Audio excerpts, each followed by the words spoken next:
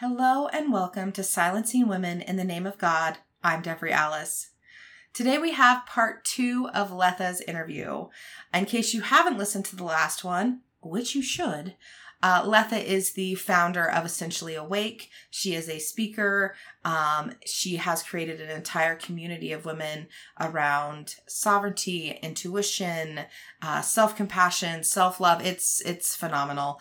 Today we talk more about Leatha's story, her origin story, if you will, and we get to know a little bit more about how she was raised with immigrant parents from India, raised Hindu, how she was then introduced to Christ at a Catholic school that she was working at, how she eventually converted to Mormonism and married into an abusive situation.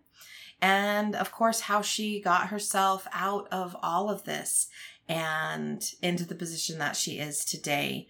I hope you all have a notebook and a pen because I'm sure it's what you're going to need. Along with that popcorn, both is probably great. But for sure, a notebook and a pen. Sit back and enjoy.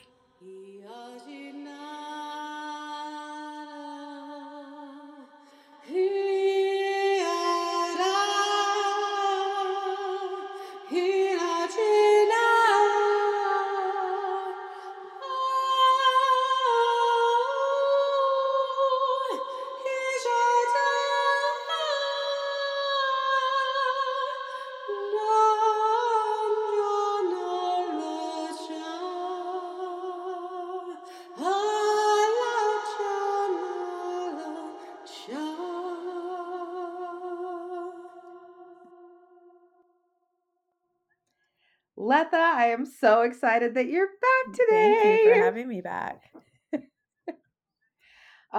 Seriously, this story and your other episode, for those of you who are just hopping in on this episode, you can listen to them in whatever order you want. I'm not going to boss you. However, her first episode is all about what she does because Leatha is a teacher and a speaker and an educator.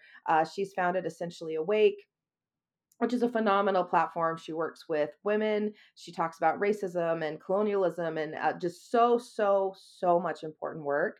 And in her first episode, we go into her work and her thoughts, and she gives you tools on how to heal. And I just really, in case you can't tell, I'm very excited about the last episode.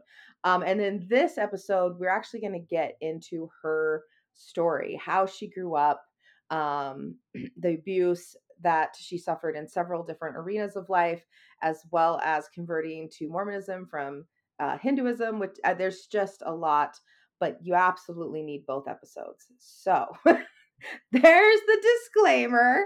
That's where we need to start. And we're just going to dive right in. So you grew up in New York and you were a first daughter of immigrant parents from India. Yes, is that that's correct?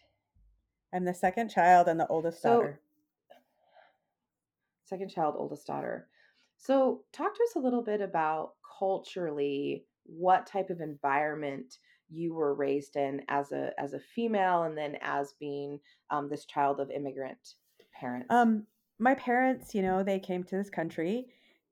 They had a good life in India. They came to this country specifically to give their children a different life. And so I grew up very culturally immersed in the sense that in New York, there was a large community of people who were from Kerala, from the state in India where my family is from. I was able to kind of grow up really culturally immersed. I was raised speaking the language. I was raised definitely with the culture, with the religion and the spirituality. Very clearly, raised Hindu. We, did rituals at home, went to prayers, things like that.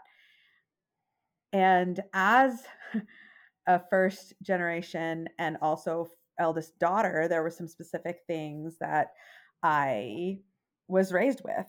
For example, I was definitely raised with a very strong focus on education, right? A very strong focus on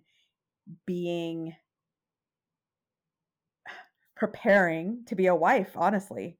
That is very cultural, right? Right. I grew up with being told, like, when I resisted and I didn't want to, you know, help in the kitchen, well, what kind of wife are you going to be? Right? That kind of a thing. I was Right. definitely raised with this idea, like I said, this focus on education and being intelligent, but there was also definitely a lot of messaging immersed in culturally immersed around, be smart, but don't be too smart. Don't be smarter than the boys. Don't show them up, right? So Right. from the very start of life, there was a lot around what it meant to be a girl and ultimately a woman in Right. this kind of framework. And so it was a really conflicting upbringing for me, because on the one hand, there was a part of Mm-hmm. me that really soaked it all up because I wanted to be approved of. I wanted to be good. I wanted to be someone that my um, family thought of as a good girl. And Mm-hmm. there was a big part of me that fought all of it and resisted it and was like, this is Mm-hmm. bullshit.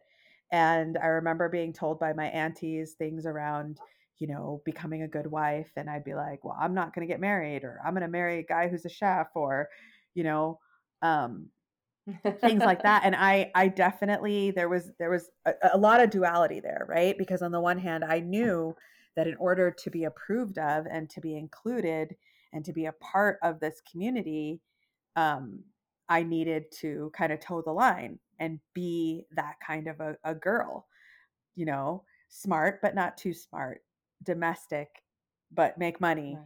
docile, right? But like all of these kinds of Right. things. But there's a huge part of me that fought back and resisted and just thought it was utter nonsense. Right. Well, it was interesting when we talked the first time because you were explaining that there really was an odd dichotomy in your house because specifically of this state in India from which you guys came, which you've just said the name, and I am not going to say it properly, so I'm going to let you re-say it again because you say it so beautifully, and I will sound like an American, and it will be ugly.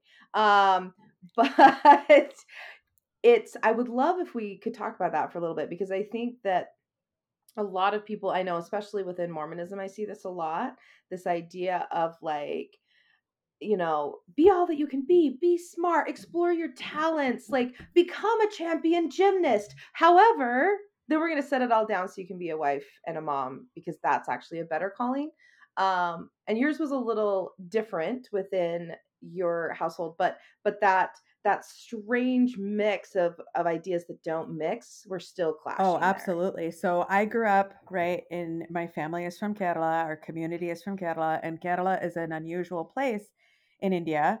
I think we Keralites, Malayalis, we tend to pride ourselves on being unusual, being different from the rest of India, right? And so one of the things that I grew up with as a point of pride was that Kerala was 100% literate. Women were educated, right? All of the women I knew, my mom included, were very educated. Most of them were registered nurses. That's how many people in that generation came over to the United States. And so there was this dichotomy, like you said. There was this, women educated, literate, right? We're different from the rest of India. We don't abort girl babies. We don't not educate women and girls, right? We're different. But at the same time, the deep misogyny and sexism was totally present, right? So that's where that Mhm. idea comes from, like be smart but not too smart, right? Don't Right. kind of outshine the boys and the men, and don't be too assertive, too aggressive, too direct, to any of those things, Right. right? Um, and a huge concept that was definitely drilled into me, which I pushed back against, was this idea that I, as a girl, was responsible for boys and Mm. men and their actions and reactions, right? And that it was my Mhm. duty, sexually and otherwise, to tiptoe around boys and men, right? To Mhm. tiptoe around their Mhm. egos, to tiptoe around all that, right? Be Right. smart, but not too smart. And so Right. um, it was really interesting because while I definitely grew up with that point of pride, right? Like, oh, we're different, right? Our women are literate, our women are educated. We're not like that. But then at the same time, to experience things like, for example, I grew up and this was the cultural norm where women did not refer to their husbands by name.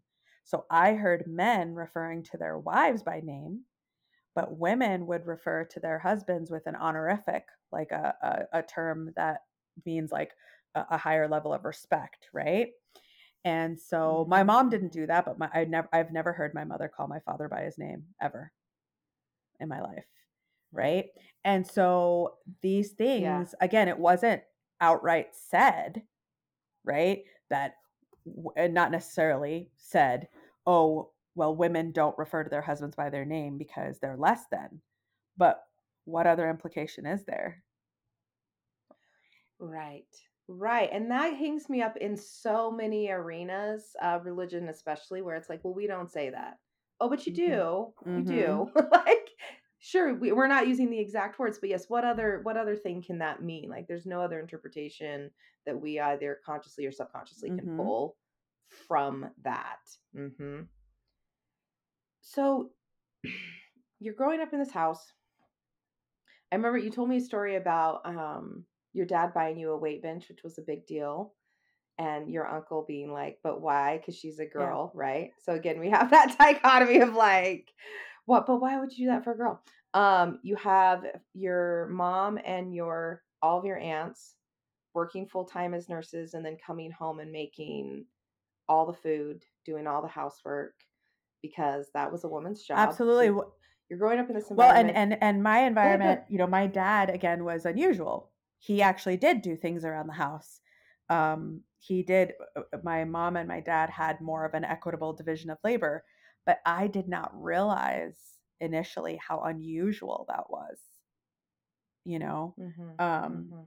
in our community, and it was very unusual. You know, and I Right. saw it everywhere. the There was not an equitable division of labor, responsibility, or power. Yeah. Yeah. And there was a lot of, so I know one of the passions that you have when you are educating people is the effects of generational trauma and colonialism. And are you okay if we talk here about some of the abuse and the substance abuse issues that were both within your community and or within your home, as much or as little as you would Sure. like to share? I'm open about this because I feel really strongly about substance abuse as a side effect of generational trauma. We talk about substance abuse, Hmm. and there are communities within which substance abuse is far more rampant.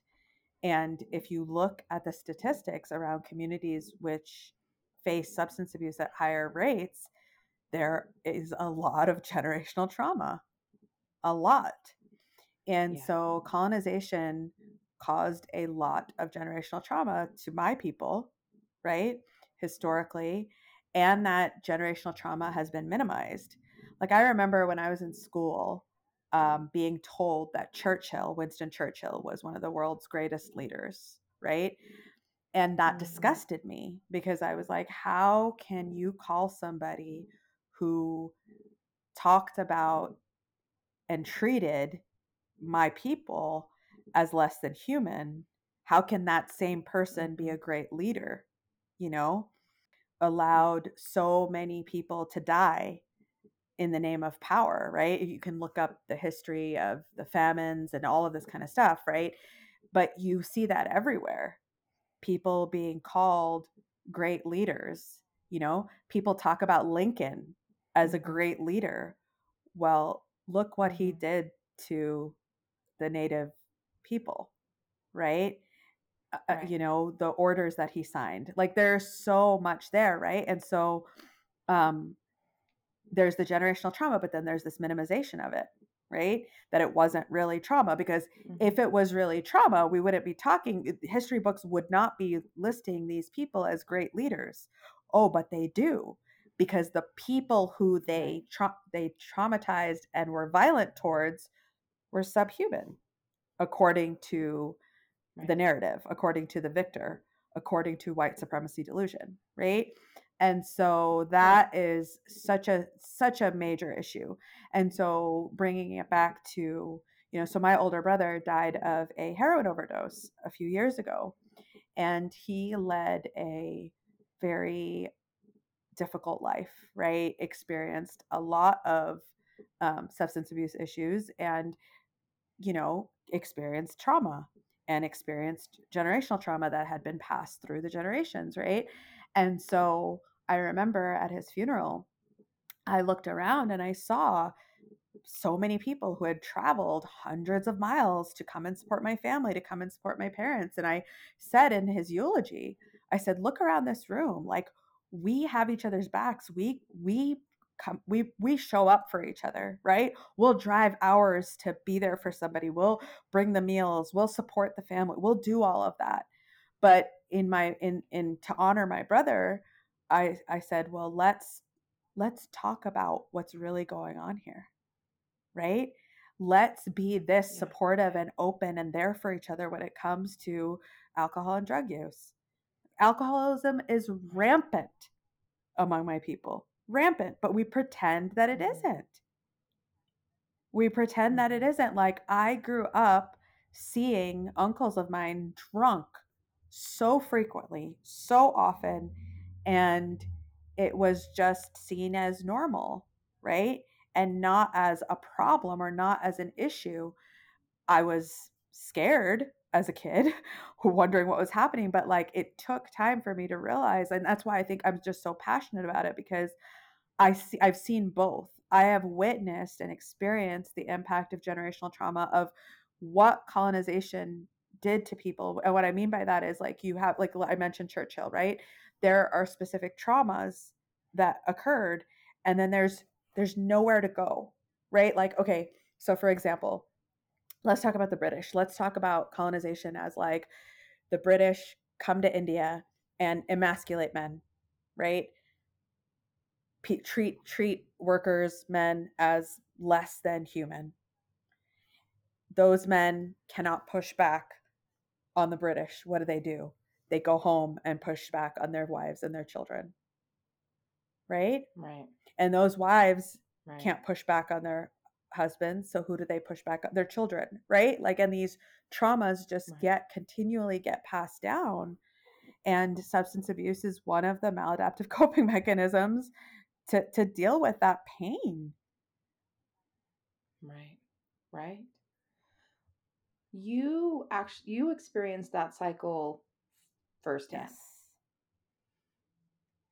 Are you good if we talk about it? Okay. So wherever you want to start, with the abuse with your brother, um, when we talked originally, and you kind of unwound the abuse story a little bit backwards as you were easing into it, which is so completely normal. But when as you got to the end and you explained actually exactly what you just did, but in a very personal way of that cycle and the how it just keeps falling down and falling down, it was just profound, heart wrenchingly profound, but so important. It just, the story I'm about to share, like, I am so grateful to have this understanding of how generational trauma works, because it does inform so much of what I do, but also because I truly believe that unwinding, unpacking this generational trauma and healing is such a key to the work I do, which is decolonization. Colonization is trauma. Decolonization is healing that trauma, in a nutshell. Yeah. And so, in terms of my brother, so my older brother was, um, a main caretaker for me as a child. My parents worked uh, double shifts and, were pursuing the great American dream, trying their hardest to provide for their kids. And my older brother cared for me. And he was abusive to me, physically and psychologically abusive to me. And I grew up with that conflict, right? Of like, I love my older brother and he's my hero and I look up to him. And also, I'm terrified of him and I'm frightened of him and I'm hyper vigilant and I'm constantly, I didn't know this at the time, but I'm constantly in trauma response because of the experiences that I had with him.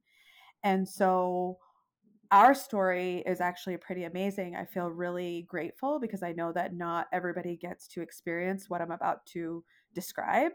Um, but I had a very, I think almost, I don't know even know the word I want to use if I want to say unusual, but I think it was a cathartic experience, which was that when I was in junior high school, a social studies teacher of mine who I did not like at the time, but now looking back, I realized that this social studies teacher really did a wonderful kindness for me. But this social studies teacher noticed that every time somebody raised their hand near me, I would flinch. And that was from the abuse, and it was a response that I think many children or even adults will have after experiencing abuse is that they'll physically, flinch when they feel like they're might get hurt, might get hit, right? And so he noticed this and he sent me to the school psychologist. And I went to see a counselor. It was my first experience with therapy.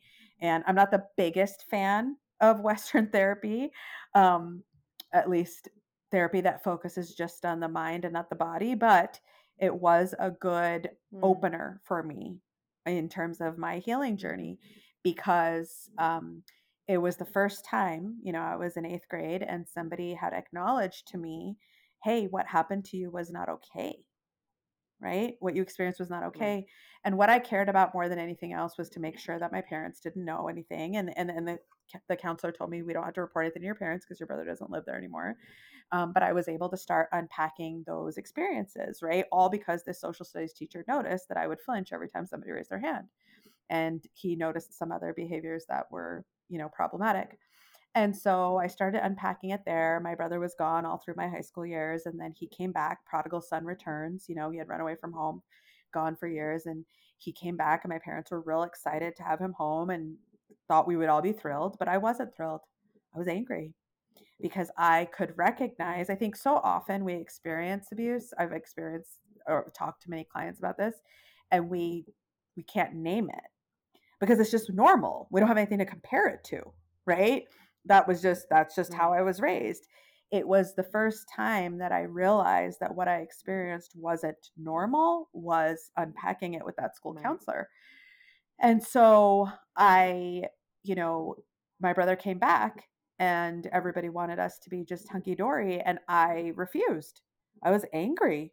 And I told my brother that I was angry and I wanted nothing to do with him and that he had ruined my life and that I like hated myself and felt worthless and all these things because of my experiences with him.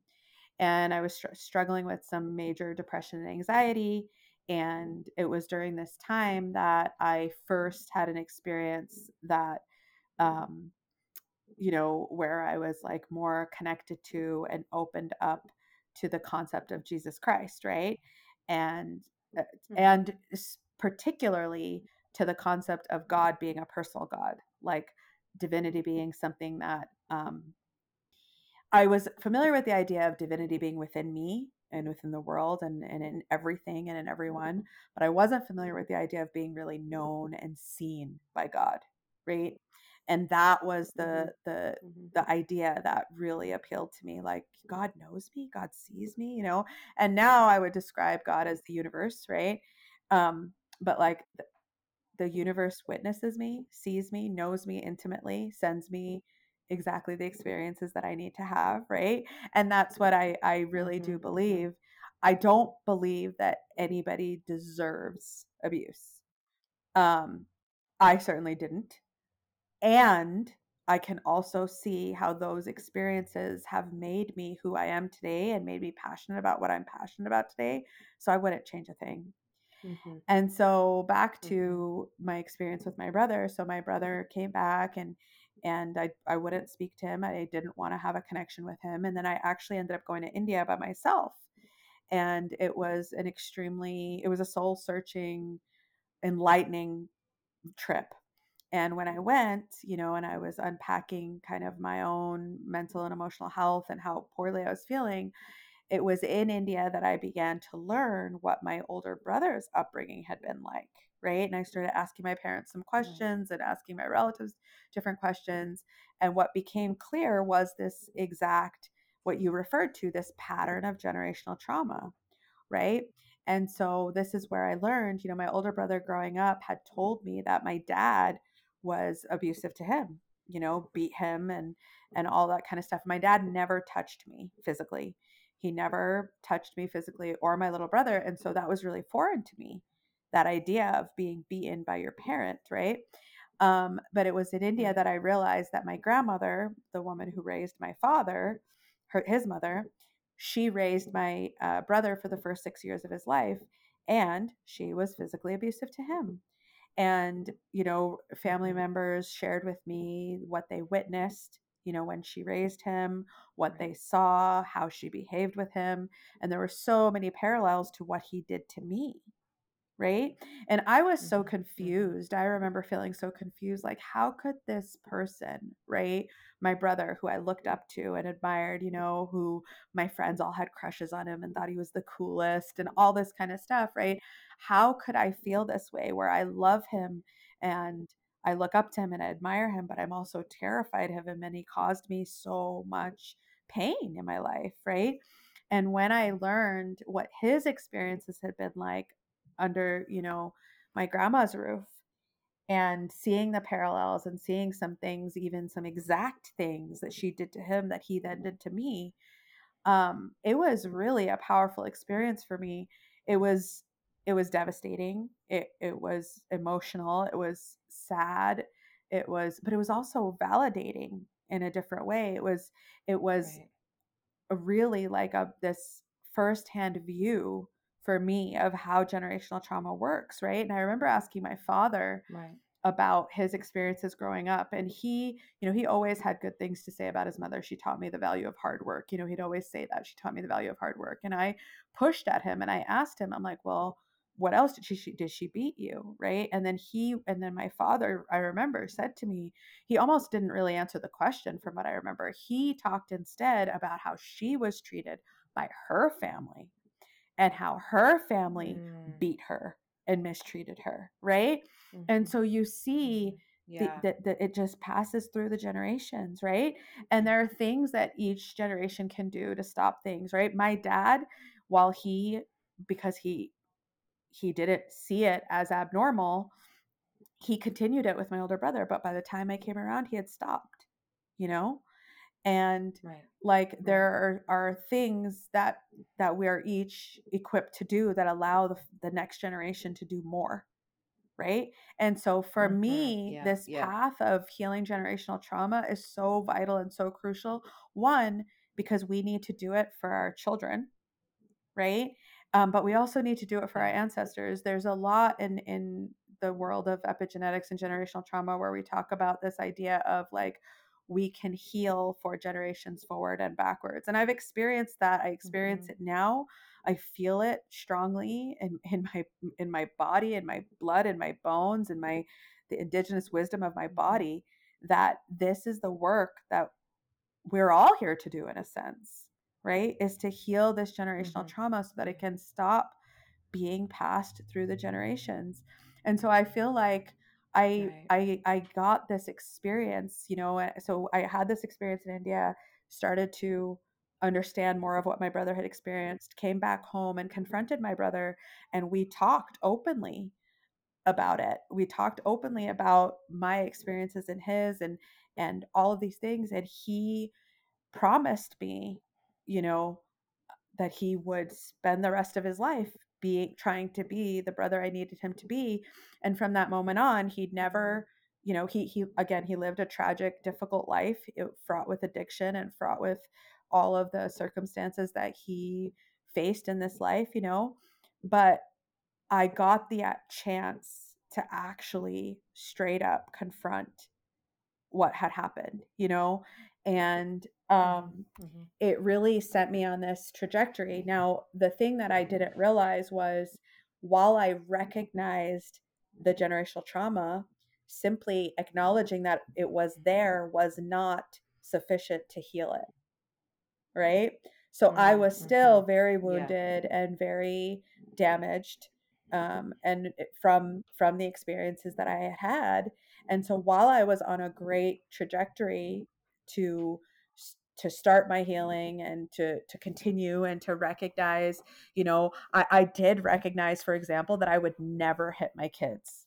That was really important to me, that I would never hit my kids, and I never have. I I definitely yelled at my kids, screamed at my kids, especially when when my older kids were younger. It was a part of the generational experience that I just carried on. And then I realized, and that was a big part of what set me on this deeper healing journey, was I wanted to be a better mom. I loved my kids. I Right. loved being a mom. I loved infancy and babyhood, but I really struggled to be emotionally even keel when it came to being a parent. Mm-hmm. And Yeah. a big part of that was also because I continued the cycle by entering into a marriage that ended up being abusive as well. Right. And so Right. here I was in this dynamic, where I had, as a very young child, experienced this power dynamic, right? Where I felt powerless and I felt worthless. Those were probably the two biggest sort of takeaways from the feeling of um, being abused, right? And then I entered into a marriage with a man who whose behaviors brought me right back to that place of feeling powerless and worthless. But not only that, I also joined a church that gave me claims that claimed that they could give me my power and my worth back. Mm-hmm. That's what I thought I was doing. And this is why, too, in so much of my work, trauma victims are so drawn oftentimes to rigid dogmas, to rigid checklists, right? Because, I could see it in my own life. I wanted safety. That's what I wanted. That's what I Right. craved. And I had almost never experienced. I didn't know what it felt like. And the Mormon church offered me, like, hey, do X, Y, and Z, and your husband will be a good priesthood holder, and he'll take care of you Mm-hmm. and your family, and he'll step up, and Mm-hmm. you'll get to heaven and you'll be safe. And if you follow the word of wisdom and you do these things, you will be okay. You'll be safe. You'll Right. have worth. You'll be worthy, right? Right. Right. You'll and so I, like, looking back, right? It's people who know me are kind of like, it's kind of surprising and kind of shocking. Like, even when I did join the church, my friends and family were like, "What are you doing? That's weird shit." Right.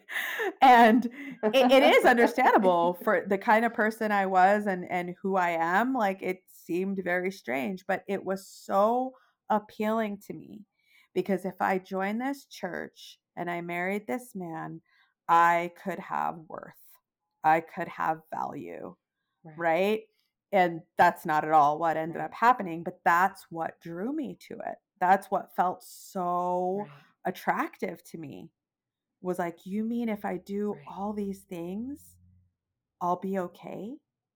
I'll be saved and I'll Right. be safe. I'll be worthy Mm-hmm. and I won't be worthless. Right. Right. Which is why the work that you're doing is so important, because if we can heal ourselves, we will stop looking to external sources to heal us, at which point we become much less susceptible to being abused and compromised, and insert any adjective you would like there.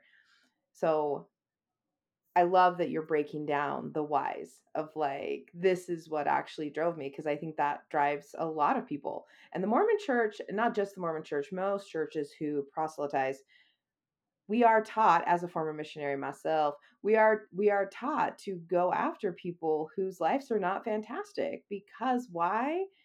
They say because they're more open to the gospel. No, they're more open to Yeah. manipulation is what Mm-hmm. they are, because there's just so much there. Absolutely. Yeah. Absolutely. Mm.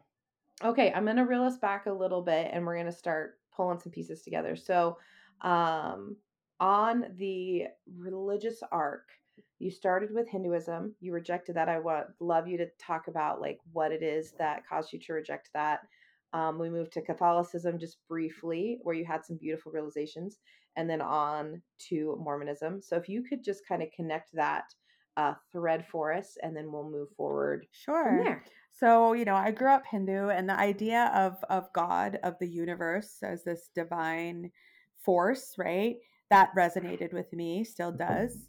But my biggest beef with Hinduism specifically was around reincarnation and the way that reincarnation was used to fortify the caste system and justify the caste system. And Hmm. so I remember Hmm. being young and first hearing this idea around caste and this concept, which I had heard relatives speak, that when somebody is born into a bad situation, so to speak, or, in a lower caste, or, experiencing suffering in this life because of the family they came into or whatever, this idea of, well, they did something in their past life to deserve that was very prevalent, Hmm. and I rejected that idea. And so I remember learning and studying and trying to understand and being told and witnessing that reincarnation, um or excuse me, the caste system and reincarnation, like that connection being used to justify mistreating people. And so for me, from Right. from a very young age, I cared about, and again, probably because of my experiences, I cared about the underdog. I cared about the powerless. I cared about the people who were mistreated by society. And so whenever anything about Hmm. caste came up, that was really um, important to me, right? That people who are mistreated for being lower caste, that's not okay. And I also grew up in a Right. community that is technically considered, right, to be a lower caste community. The Kerala government classifies as like a otherwise backward caste or something, which basically kind of like affirmative action, in the sense that like a certain number of um, positions in government need to be held by this caste, like that kind of stuff, you know. And Oh, okay. but again, this goes back to the substance abuse thing too. I grew up being told that like all of that's over. Like we don't have those issues anymore. But that's not true. The caste system is very much alive and well, and people are still discriminated against very much because of caste, because of colorism, because of all kinds of things or whatever. And so yeah, so that was my biggest thing, right? No way, reincarnation cannot be a thing, because that cannot be how God works. That cannot be how the world works. That cannot be how the universe works, right? Right. And so while I was still very much open to like spirit and spirituality, I rejected all of that. And so when I went to college, I went to a Catholic university, and that's where I first had this experience of God being a personal God, right? And I love the idea of service, and I love the idea of, um, going out and doing something about the injustices in the world, right? And so I went to South Dakota and Hmm. I taught high Yeah. school on the res for 3 years. And that was really appealing to me because, again, the injustices of the world. Why people were on reservations to begin with, because the US government's actions are so disgusting and reprehensible, right? And so that really appealed to Hmm. me. Hmm. And when I was out on the res, that's when I, was teaching at a Catholic high school and started having more experiences with Catholicism. And again, I thought Christ was cool. I loved the idea of this radical dude hanging out with people who were considered the dregs of society, right? To me, he Right. was this person who cared about the underdog, right? And Right. that was Right. really appealing to me. But when I was in South Dakota, my unhealed traumas were still there, still, part of things. Right. And so this is another experience that I had. I had many experiences with with men where all of these things kind of played out, meaning my feeling like I was worthless, my feeling like I wasn't good enough, my feeling like, it caused me to tolerate mistreatment, right? And Right. so I tolerated mistreatment. And then I met the man who would become the father of my children. And he seemed too good to be true, was really, um, you know, the technical term I think is love bombed me, right? And there were some Mm-hmm. red flags that pointed to that this was not going to be a good dynamic between us, but I ignored them. And then we got married and I was a member of the church and I spent 17 years in that marriage trying to make it work. Um and it was when the marriage was over that I really realized, oh shit, I just left an abusive marriage and I got to leave this abusive church because I realized the Mm-hmm. parallels. I realized that I was holding on to the church to make my marriage work and I was holding on to my marriage to make the church Mm-hmm. work, you Mm-hmm. know? Mm-hmm. Yeah. And what I really needed to do was to discover the truth within myself and connect to Right. myself and what I really needed and wanted. But I had spent years and years connecting to everything else outside of me to try Right. to make things Right. work. So, yeah. So, did you join the church because you'd met your husband and he introduced you to the missionaries, or did you marry him and then start getting the discussions for the We were dating. just Yeah, we were timeline wise? dating and I met with Mm-hmm. the missionaries and I actually told him that I would not marry him unless I quote unquote found the church to be true because I knew it was very important to him. And so Right. Right. and it was, I remember I had so many issues. I went through several sets of missionaries. I questioned everything about the priesthood ban, about the dark skinned curse, about all of these things. Like, again, these are all things that mattered to me. I questioned Joseph Smith. I Yeah. questioned all these things. But ultimately, looking back, I can see now I I wanted to make it work because if I could make it work, I could check all the check boxes and I could be okay. And then I spent years and Right. years white Right. knuckling my way through all of this, trying to be okay, Right. right? Trying to make my Right. home into the MTC, trying to, For non-Mormons, that's the Missionary Training yes, Center. Go exactly. ahead. Trying to, you know, protect my kids in a very twisted way. I was trying to keep my children safe from all of the things that had hurt Mm-hmm. me by living in a very rigid Mm-hmm. way. And Right. really, Right. so much of it now looking back, I can see. And again, I don't regret any of it. I don't regret the marriage. I don't regret joining the church. I don't regret any of it because I needed these experiences to really immerse myself in and learn what I needed to learn because now I can help people and I do help people who are so far into the situation, in a way that I never could Yeah. have if I hadn't experienced what I had experienced. And really, it also comes down to this, Mm-hmm. like, I am a dope ass person. I love who I am. I love You are a dope ass I person. am. I love who I am. I love how I show up. I love, so much about myself. So how could I regret these things, right? Because the person I married, he helped me become who I am today. You know, the Right. church I Right. joined that I've now left, right? But it helped me become who I am today. Like I had these immersive, painful, difficult, heart-wrenching, and even abusive experiences, but I don't regret any of them because they help me become this dope ass person who can help people who are where I was. Yeah. Yeah. It's powerful. And I think it's confusing until you experience it. Like you're like, why, like, how do I want to say this?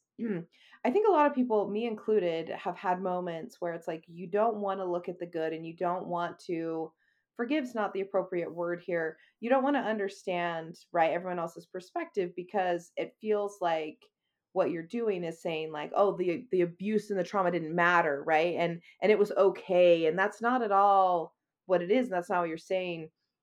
I remember when I think I was probably 20 and I was in college and had a lot of shit going on, not your kind of shit, different kind of shit.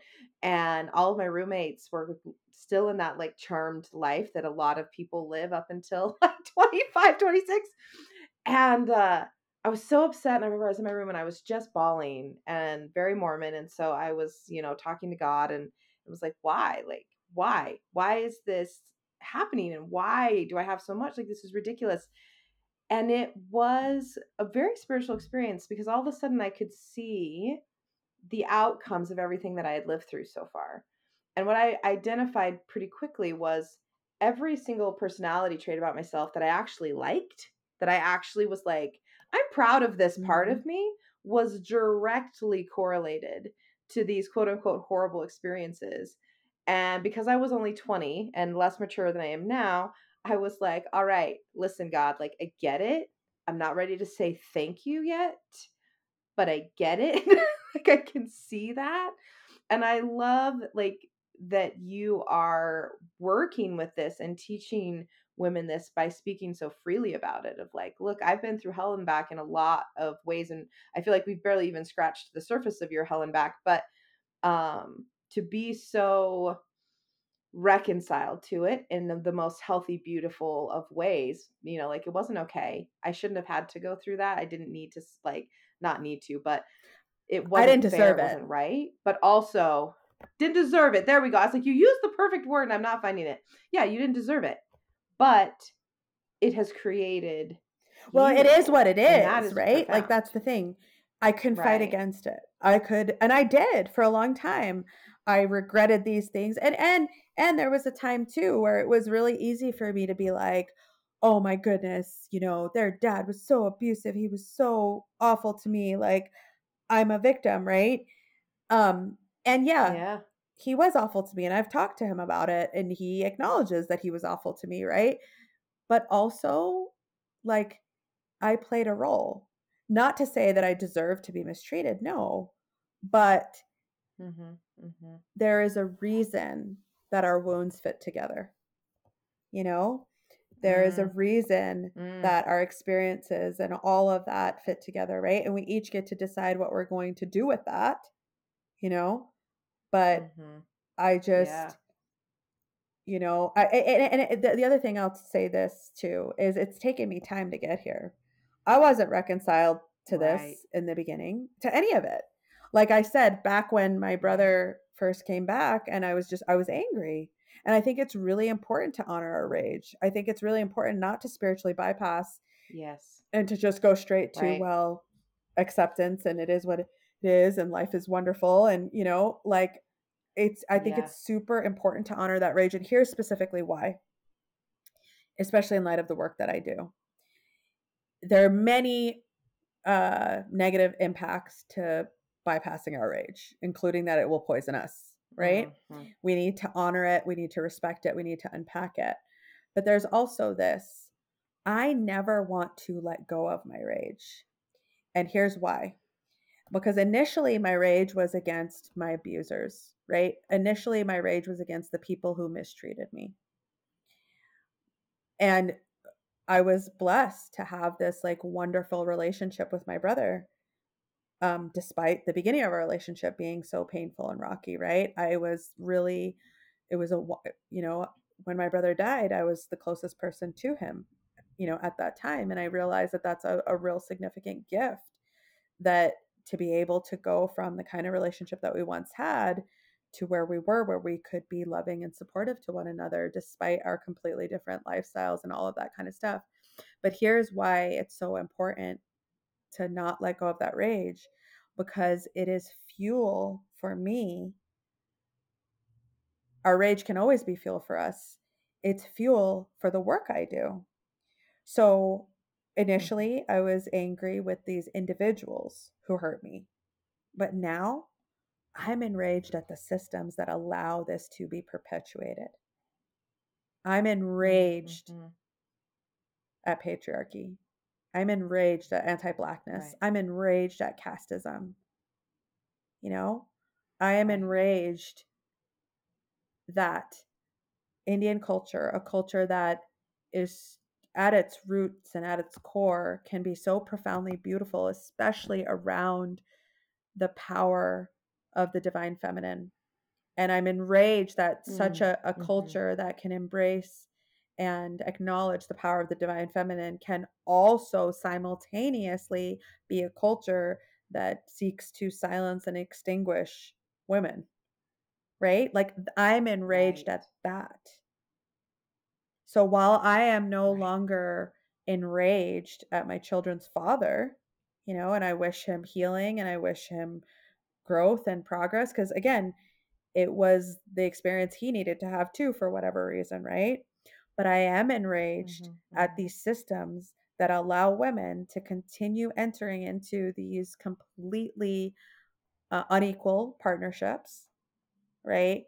Where they are expected to behave in certain ways and they're shamed when they don't, you know, meet these impossible criteria. I'm enraged at churches and institutions that are complicit in women being subjugated and oppressed in these ways, right? So my Mhm. rage is divine. My rage fuels this work that I do. Mm. Our rage is necessary to dismantle these systems. Without it, where's the motivation? Because this shit is hard to do. These things are so entrenched and ingrained in society. Look, I was raised in what appears to be a completely different way than Mormonism, right? I was raised Hindu. I was raised in a, you know, Indian household upbringing. I became Mormon. I lived a Mormon life for whatever number of years, right? You would think those two things are so different. They're really not. I joined the Correct. church because it was a system I was familiar with. It was oppressive and it was oppressive to women, but it seemed to be slightly less oppressive. So it was Mhm. familiar Right. enough. Right. And then it also, appealed to me to be just a little bit out of the box because, oh, well, they refer to a heavenly mother. They don't completely erase the divine feminine, Mm. right? And so there were just Right. all these little things, but that's why I did it. That's what appealed to me. Yeah. Yeah. So I'm going to take a stab at what I think you just said because it's super profound and it ties into a question I was going to ask you next. Um, when you said, so you'd been talking about enraged and you listed completely systems. They were all systems within society. And anytime you speak about people, you come from a place of understanding where they're coming from, why they're behaving the way that they're behaving, what generational trauma may be affecting them, et cetera, the whole ball of wax that creates a human being. And so I loved when you said my rage is divine because really what I think you're saying, and I know you're going to correct me if this is not what you're saying, but what I think you're saying is it because it is divine to have rage against systems that oppress people because that is not divine, right? That is not of any loving God of any sort that would create these systems. Like these systems are man made and they oppress and break down and destroy. And where you are pulling out of that rage to enter into relationships differently is on the individual human level that are being affected by these systems. And although we all have responsibility to ourselves for being affected as small little humans through no fault of our own. Yes, would you say did we Yeah, find it? yeah. And I think like I Okay, think it's beautiful. I I think love it's that. so crucial to channel it. Like, do you know what I mean? Like these experiences that we have, because what's the alternative, right? We have rage at whatever we experienced and we heal. Mm-hmm. and we forgive, we move forward, right? But Mm-hmm. and you know, we talk about forgiveness in general in society, and I think that oftentimes there's, especially within the Mormon church and in other churches, there's conflation, right? Forgiveness and trust are conflated, Mm-hmm. right? Forgiving. Mm-hmm. Mm-hmm. So here's the thing: I believe in forgiving individuals. I do not believe in forgiving systems. Mm-hmm. Mm-hmm. I think that's really important. And the question that I wanted to ask when you started going down that road is, yeah, how do you teach people to start to heal these things, and how do you get from where you were to where you are? But I think that this is a huge part of that answer, is learning to separate that out and make that distinction. Would you say that played a big part in your I would healing? say it did, but I wouldn't. I would say that the way to that, where we can distinguish, is through compassionate witnessing of ourselves. We need to really Mm, see ourselves, see our experiences, see who we are and what we endured. We need to fully witness it. So, like going back to my experience, if right. I had not had that experience as an adult with my brother where I was able to confront him, right? We would not have ended up having the Yeah. relationship that we did.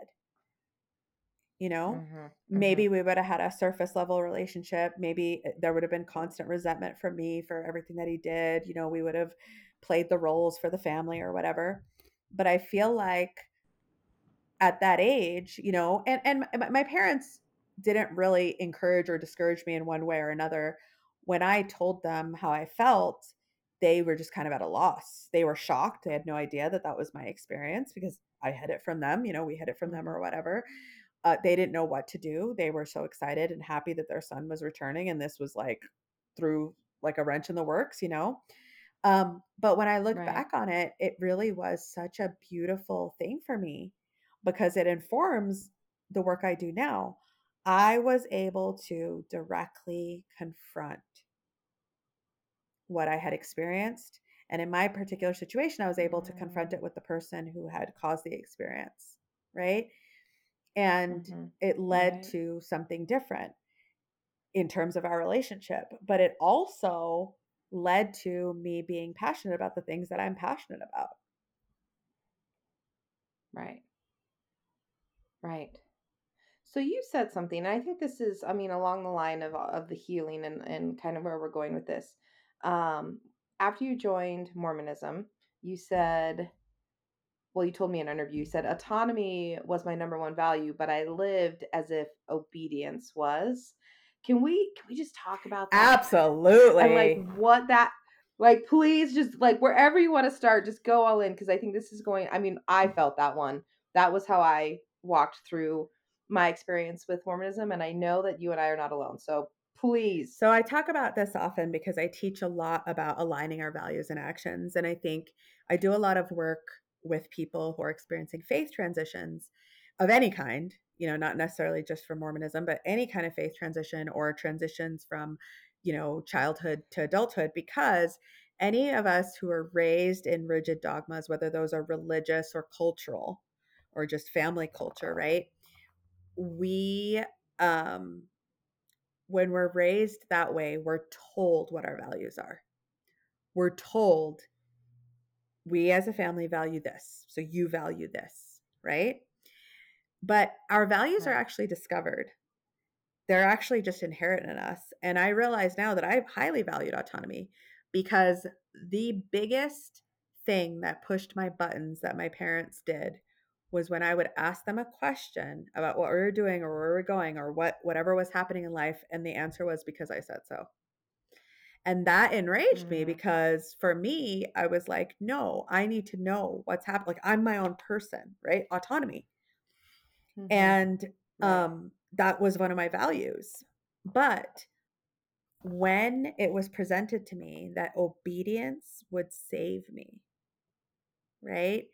Obedience to Mm-hmm. rigid dogmas would save me. Because here's the thing, I grew up being told that.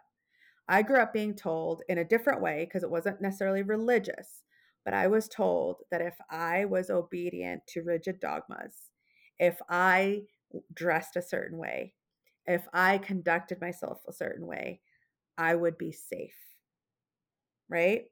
But Mm-hmm. I wasn't. So those rigid dogmas didn't work. So then when I was presented these sort of religious dogmas that were very clearly spelled out, right? Doctrinal, Right. scriptural, right? Right. If I do these Yeah. things, if I check these boxes, then I'll be safe. Well, that was more appealing, right? And there was more quote Right. unquote evidence. There were people around me that were like, I pay my tithing and we always have money for rent, right? Mm-hmm. Mm-hmm. I follow the word of Yeah. wisdom and I've never gone down this path. Like that was really appealing to me. Yeah. It sounded really safe. Right. Right. Yeah. Well, and I think when we talked in our first interview, I remember asking you, like, so the word of wisdom was probably super appealing to you because you grew up with Mhm. alcoholism around you everywhere, and the Mormon church promised that that would not be a thing and that your husband would not drink, which ended up being Yeah, he true. didn't drink. In the end, the person However, that didn't stop the no, and abuse. the man who I was seeing prior to meeting the man I ended up marrying drank and mistreated me when he drank. Right. And so it was Mhm. like a kind of a Mhm. perfect setup for me to be like, oh my goodness, this is so good. Right. He won't drink and he Right. won't beat Right. me. And he didn't. He never drank and he didn't beat Right. me. But that wasn't enough. Right. And that didn't. Well, because I mean, yeah, that's not the only way you can No, abuse it somebody. definitely isn't. But again, that was what appealed to me. That's what I grew up with, those Right. ideas, right? And so it also took Yeah. me a really, really, really long time to figure out that what I was experiencing was what it was. Yeah. Yes. So you said something else, which I really loved. You said I was the perfect Mormon, but I was violating my own boundaries to do so. And I love that tying that into what you just said of it took me so long to figure it out. And tying this back, I'm just going to tie in everything you've said for the whole thing, tying it into how it manifests in our bodies. Because for me, 100%, like I had to constantly violate my own boundaries in order to be Mormon. But that's all I knew because I was never not Mormon. And so like the resentment was building up and building up to the point that like my body was shutting down and like I was starting to have panic attacks and anxiety attacks. Church was hell. Like I felt like my skin was on fire, my heart was beating on my chest. And for me, I don't know what you did. For me, it was I'm wrong, I'm bad. If I just try harder, I'm going to figure this shit out because I need to just violate my boundaries more in order to be okay. Absolutely. So I did that first with the church. I did the mental gymnastics all the time. I was sick to my stomach about so many things. The priesthood, like from the very get go, I was sick to my stomach about the priesthood ban. I was sick to my, but I engaged in mental gymnastics to make it work. Sick to my stomach about Prop 8. I was sick to my stomach about so many different things, but I engaged in mental gymnastics. I spent a lot of energy trying to make it work, right? Mm-hmm.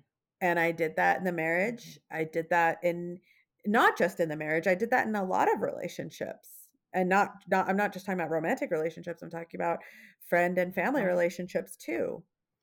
I compromised myself over and over and over again. Like I said, I lived other values, not my actual values. And now that I'm in this space in my life where I live my values every damn day and I feel Mm-hmm. so anchored and at peace because of it.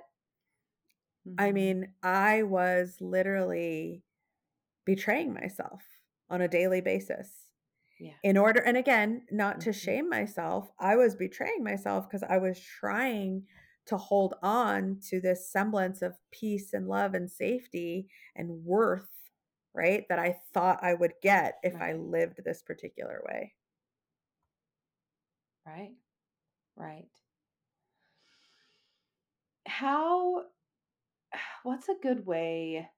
because I know this is what you do, what is a good way for women who have been betraying themselves for so long, they don't even know what it looks like anymore?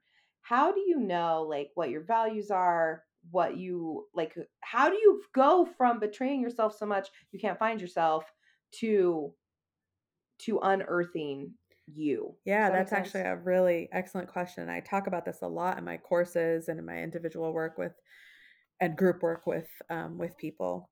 So the antidote to self betrayal, right, is to develop self trust. And so think about a relationship that you have with another person where you betray them. You consistently put them in harm's way. You consistently don't look out for their best interests. And over time, that person stops trusting you. The relationship has a major rift in it. There's no trust there. How is that trust rebuilt? Well, it's rebuilt through small and consistent actions. The only way to repair betrayal in relationship, right, is over time consistently proving that you've changed, that you are Mm, different and you won't engage in those behaviors anymore, right? And you might make mistakes here and there. Of course, that's normal. But is there this overall trend towards shifting and changing and behaving differently, right? Behaving in a way that actually engenders mhm, trust. So that same thing applies to us. The antidote is to slowly, consistently engage in actions, tiny actions at first, that show us that we have our own backs, that we can trust ourselves, right. right? And so I talk a Mhm, lot about this in my work, and so much of what I talk about in my work, I feel like, we live in a society where we have this like instant gratification thing and these like we need results, right? And so we want quick results. We want to do the dramatic thing. We want to go from sedentary lifestyle to I exercise for an hour a day at the gym 6 days a week, right? mhm, But there is a mhm, reason why um, the gym is full on January 1st and empty on February 1st because we're not mhm, equipped, right? Our nervous systems, our bodies are not equipped to make those kinds of shocking transitions and keep them anchored. The best way to mm, engender real mhm, change is through small, simple, consistent action, right? And mhm, so the key to healing self betrayal is to prove to ourselves we can trust ourselves by having our own back in small and simple ways consistently over and over and over yeah, again. And so this applies to things like self care, like setting boundaries, taking care of ourselves. I mean, it applies in every area of life. So I guide people in connecting with their own intuition and figuring out where they need to start with that process mm, and how to continue it. yeah, I love that. I know one of the things that I have to do because I don't even know. It's just, you know what? It's just who I am and it's okay. I have always struggled. Like I loved moving up until like the last few years because I would change, but all the people around you want to keep acting like you're the same person that you Mhm. were 2 Mhm. years ago. And I don't love kicking against it. I don't like the battle to try to just be me. So I loved moving because you would just walk in as this like that year's version of yourself, and everyone around you is like, okay, cool, like that's fine, that's who you are. So when I started honoring myself, like I had to just talk to people very bluntly and be like, hi, so I am not going to be doing things the way that I used to do them anymore because I had such anxiety about it. And so just setting down, like, I understand that this is how it used to be. For me, I'm not doing that anymore. And just wanted to give you a heads up, Yeah. like moving forward, that like this is going to be shifting. And it helped me so much just get over that hump of like honoring myself, you Mhm. know? Absolutely. Yeah. So anyone, if that helps anyone, I hope it does. Okay. I wanted to go to your healing journey. So you filed for divorce from your abusive husband, realized, like, oh my God, I'm also in an abusive church. And 2011 to 2012, you really dropped into your healing journey. talk to us about where you were at the time and some of the things that you were Well, battling. I started my healing journey while still in the marriage. And so we were Okay. still married for a few years, and it was throughout the healing journey that as I was, you know, learning to trust myself, right? That it got to the point where I was so connected to myself that I could no longer engage in the mental gymnastics, right?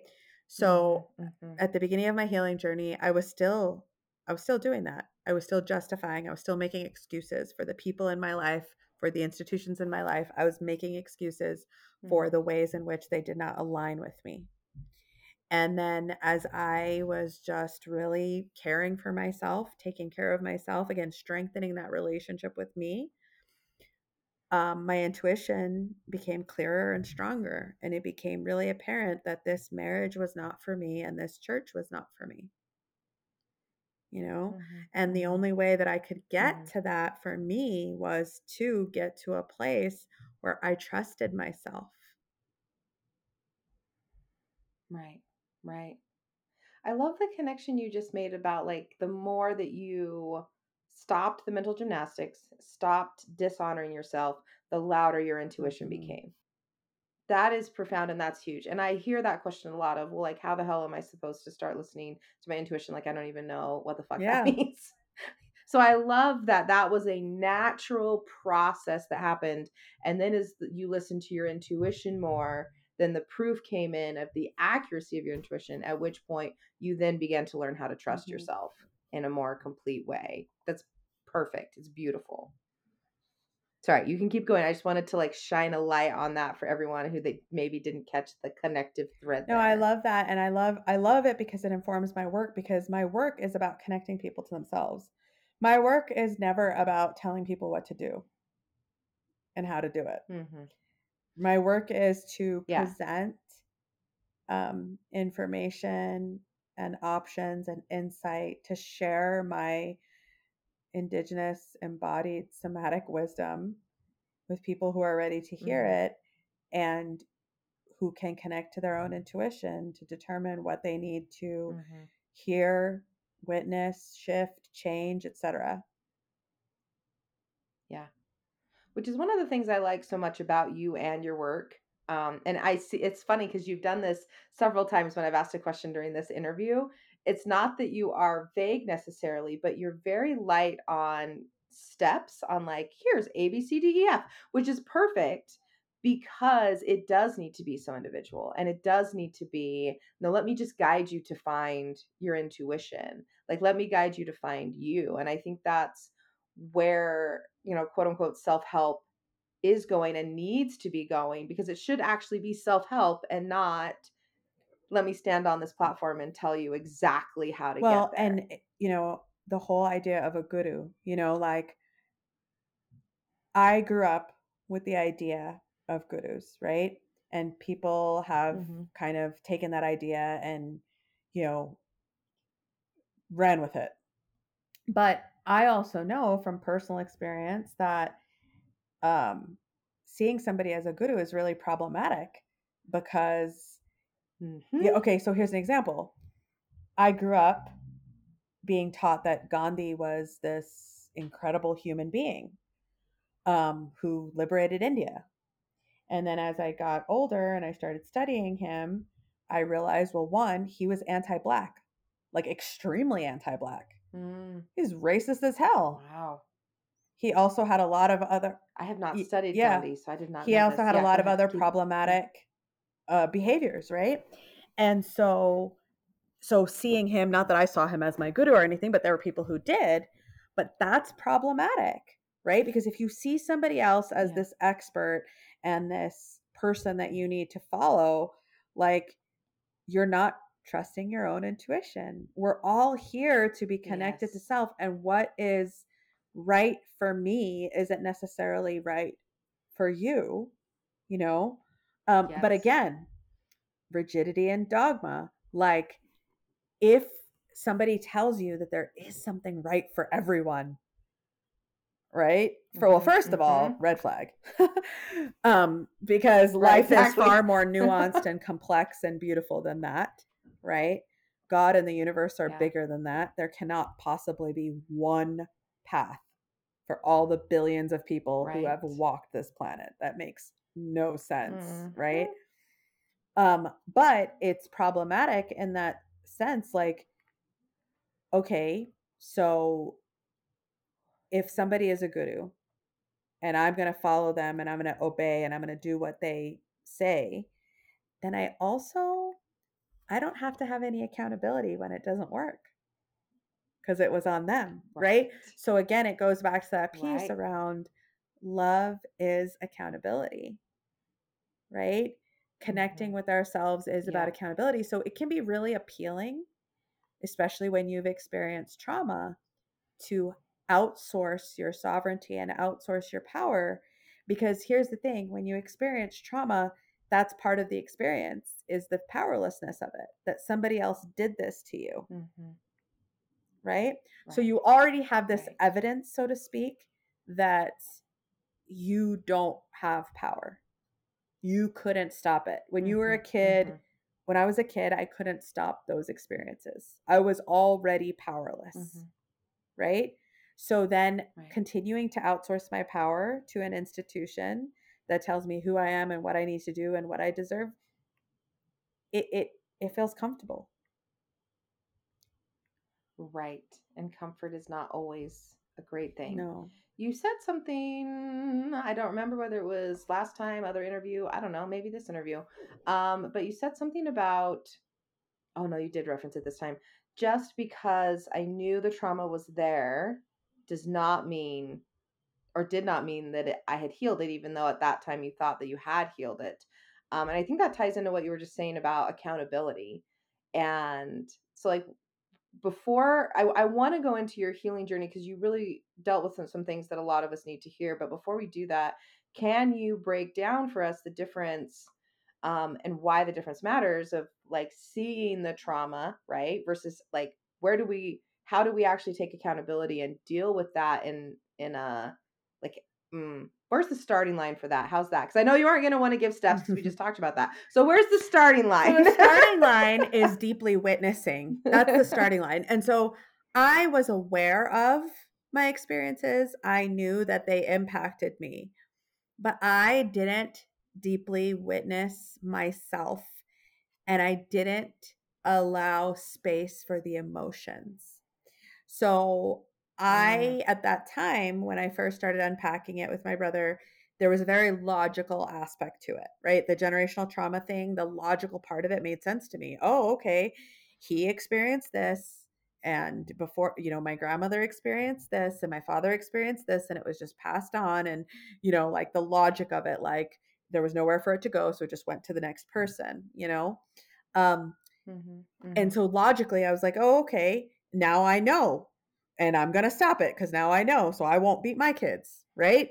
And I didn't. But that mhm. wasn't enough because our unhealed shit Right. will always leak out sideways. Always. And Mhm, so a big part of mhm, it and a big part of me revisiting all of those experiences, and I still like, I've had experiences recently, right, where I've had to unpack some things from my very, very early days, and I'm well into my healing journey. But the starting line, so to speak, that you refer to is I couldn't just see it on a logical level. Like, oh, I experienced these things and I experienced them because these people experienced these things and it was passed on. I needed to feel the feelings that I had been shoving down yeah. all that time. I needed to feel the feelings of worthlessness and humiliation and all of those things so I could let them go. I wasn't feeling them. I was just Mhm. shoving them down under this like logical heading, this umbrella, right? Of Right. like, these are all the Right. experiences that made me feel this way. And now I know that they did that. And so now I'm good. No, my body Right. was Right. holding on to them, because I had never really honored them, never felt them. It's like what I was referring to earlier about the rage.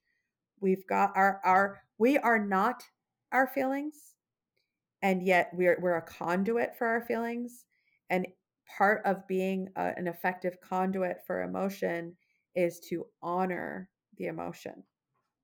Mm. Mm. Yes, that was perfect.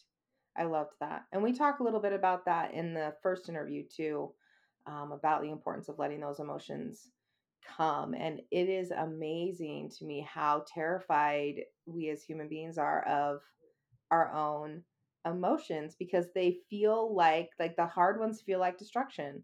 They feel like we are going to die if we process that, and you have to process it a couple of times before you're like, well, I lived. Like, look, like it's gonna be fine.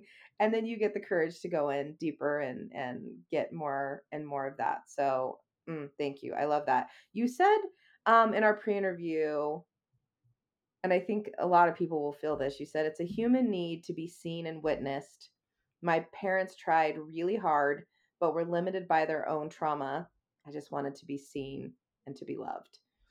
And because you hadn't healed that, that played out in your conversion to Mormonism, is what I think I've heard you saying throughout this interview. Would you say that was Mm-hmm. accurate? Yeah. And I love I do want to say that you this. both I do want to acknowledged. say this Yes, too. I please. have 5 children with a wide age range, and I can even see in myself and this is why our own healing is the most important gift we can give to our children.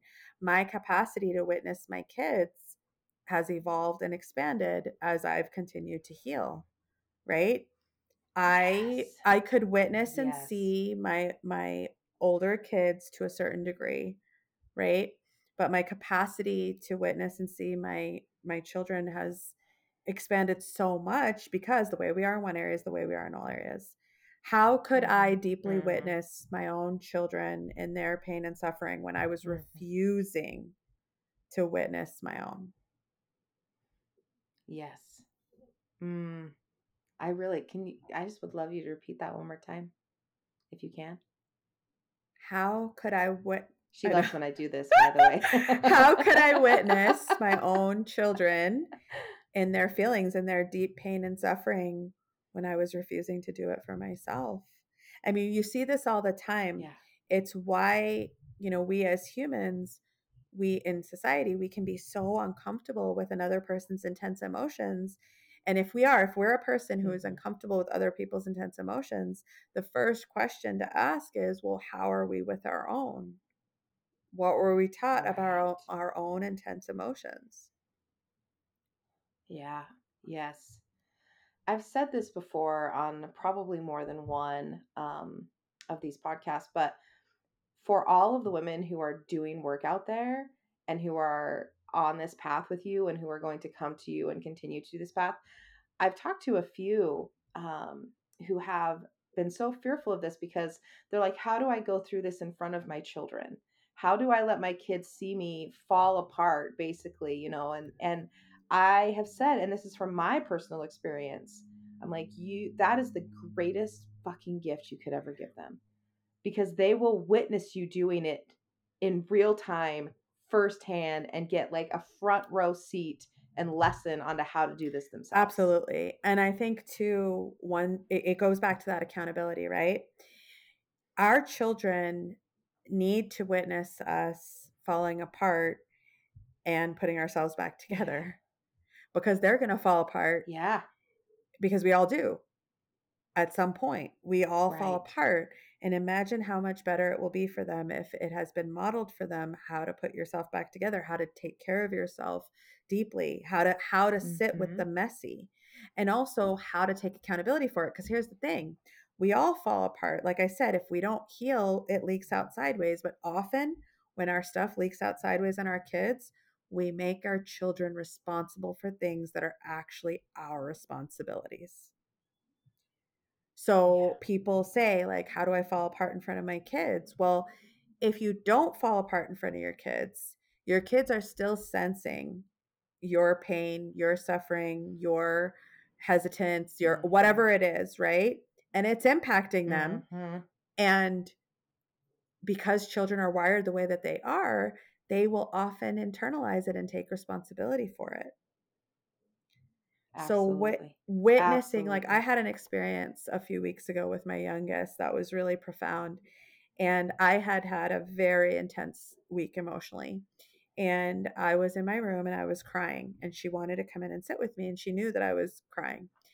And she was perfectly happy and content. She wanted to sit by me. She put her arms around me and let me cry. And she would kind of like pat my shoulder and then jump up and play and then come back over to me and whatever.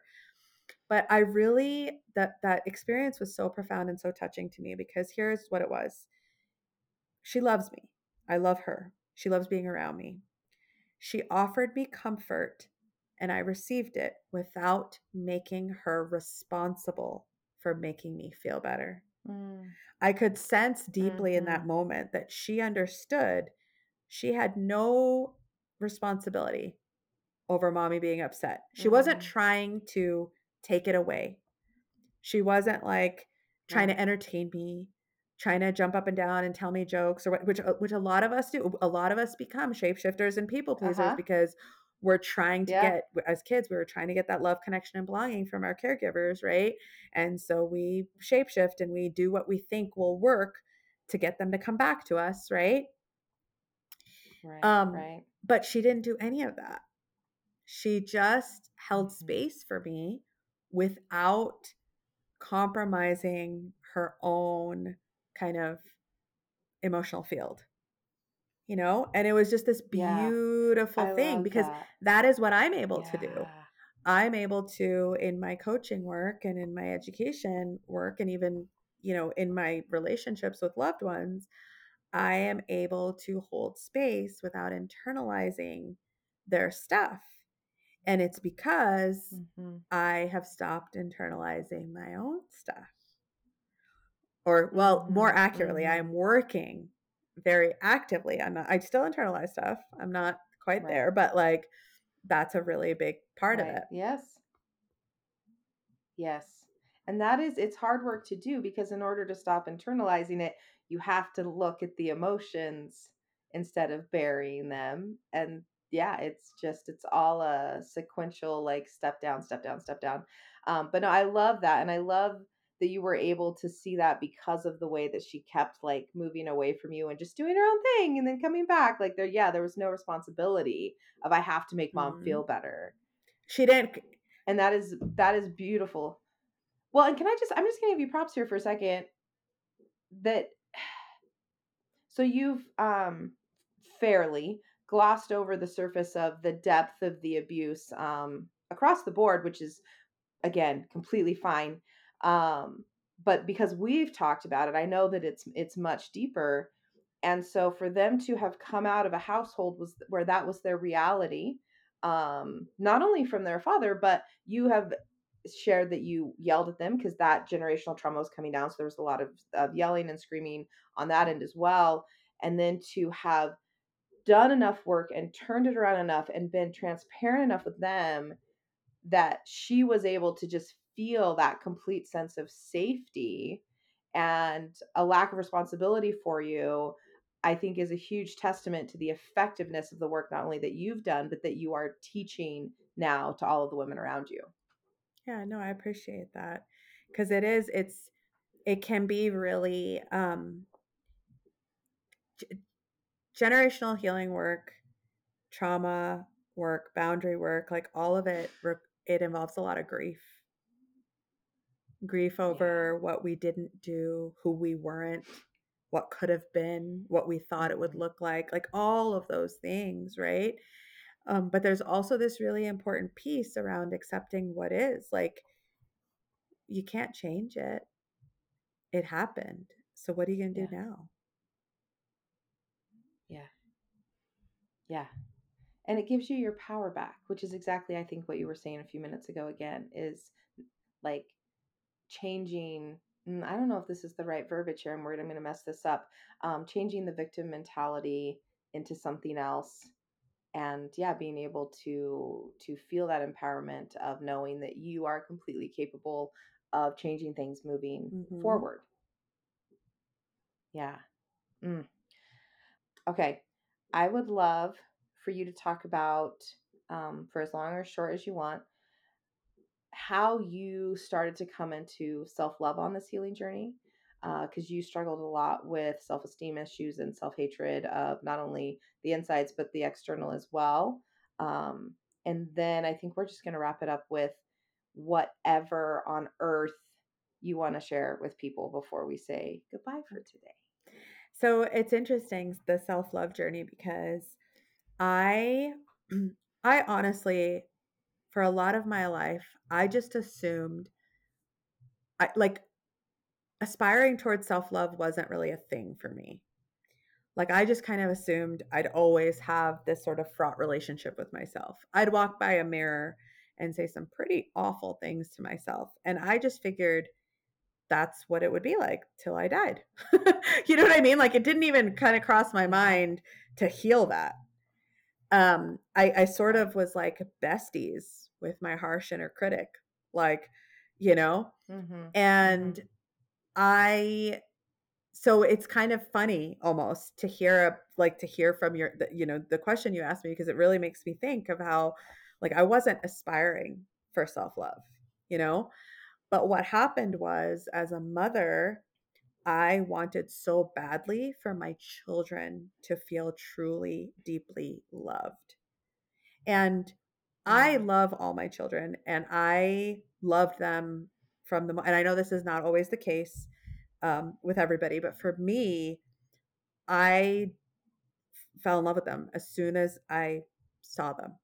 The love that I felt for my Mm-hmm. babies was overwhelming and so powerful. But as time went on, my own lack of self love became more and more apparent. Right. And so there were Mm-hmm. things that I would never say out loud in front of my children that I would say to myself in my head. But I noticed over time that they were clearly energetically impacting my kids. So again, as much as we want to compartmentalize and as much as we want to say, like, I'm this way in this area and this way in another area, no, the way we are in one area is ultimately the way we are in all areas. So my capacity for love was limited because, in general, because my Yeah. capacity for love Yep. for myself was so limited. And I wanted to Mm. be a loving person for my children. And I was to the degree that I could be, but I could feel the limits. And it was in feeling the Mm-hmm. limits of being able to love those around me and making the connection of, like, well, that has to do with my love for myself. That is really what compelled me to find self love. And I'll be honest, like the first time, I think one of the first things I did to kind of, deepen my self love was to do affirmations. Look in the mirror and I love Mm-hmm. myself, and I'd use essential oils, and girl, let me tell you, the first time I did self love affirmations, I felt nauseous and I was angry. I was angry. I was like so mad because it felt like I was lying to myself. It felt so disingenuous. It Yep. felt so gross. And I don't advise clients to do things that are that big of a push. I advise clients to take much gentler, easier, more consistent steps, because ultimately that is what leads to long-term growth in a much easier way. And I Mm-hmm. share that in part because I did it the other way. I tried to make myself Right. love myself, right? Mm-hmm. And Mm-hmm. didn't work so well. But I don't really believe in love at first sight. I mean, other than like the love I felt for my children, which I don't even know if that was first sight for me because, they grew within my body, right? But I don't Yeah. really Yeah. believe in that like rom-com fairy tale shit. I think that love is an Right. action, and I think that it compounds over time. And the same exact thing is the case with self love. So, whether it's affirmations or something else, whatever tiny acts that we can engage in consistently over time, where we show ourselves, I love you, I got your back, Mm-hmm. I will Mm-hmm. look out for you, I will Yeah. take care of you. That's really what Yeah. self love is to me. Yeah. I love this. So true. Sorry. I'm just like, my brain is exploding with the 17 different directions that I am Mm-hmm. thinking about with what you said about, yeah, our capacity to love ourselves is the limit to which we have a capacity to love others. And I think that, again, this is one of those things where you don't understand it until you've experienced it, because you're like, what are you talking about? Like, I love that person, like I love fine. And then I love that you were able to feel the limits before, because I don't know that I realized that they were there, or I hadn't defined them as such anyway. And yeah, once I started doing the work, like my capacity to love others just went through the roof. And it was because I was loving myself for the first time ever. And so I love that you broke that down, because it is this phenomenal reward, I guess, that sits at the end of that like self-love rainbow. And it opens and you're like, oh my God, I didn't even know like this was here. I didn't know I was capable of it. It's just fucking beautiful. Okay. Last thoughts to share, whether it's another piece of your story that you feel is important that we didn't get to, or anything you want to talk about for people who are listening who are going to start on the self love journey. I would love to hear it. I think the piece that I always return to, that I always like find that I need to reconnect to, and that's the piece that over and over and over again is, I think, probably the most integral and profound piece around healing, is compassion. Mm. And it can be really difficult. Like, if you have never been a person who has practiced compassion towards yourself, it can feel really jarring, awkward, like all of those things. But what's so interesting to me, and this is true about me, and I think it is true about so many people that I've witnessed, is that very often the people who care most about compassion towards others exhibit the least of it towards themselves. How And there's interesting. something really incredible that happens when, if we value that and we start to really apply it towards ourselves, we experience this expansion, right?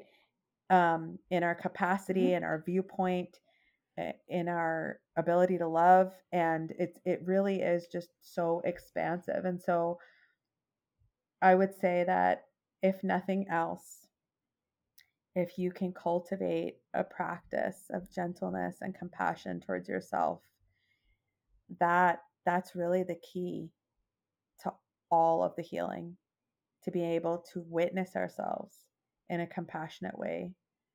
um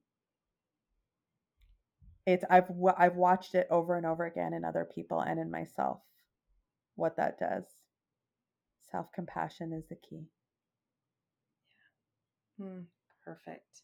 Letha, thank you so much for being here twice. It has been a joy and an honor, and I am so grateful to be able to share your words with my audience. So thank Thank you. you. I appreciate being here. Thank you so much. If you enjoyed this podcast, please consider taking the time to like, rate, review, and share. Let's make sure that when someone clicks on this podcast, that our voices are the loudest. Love you all. There once was a woman who lost her way. She wandered through thickets and thorns. They told her her pain was naught but the price of finding her soul again. Silent, she was silent, but she'll carry her pain no more. Silent, she was silent, but she'll carry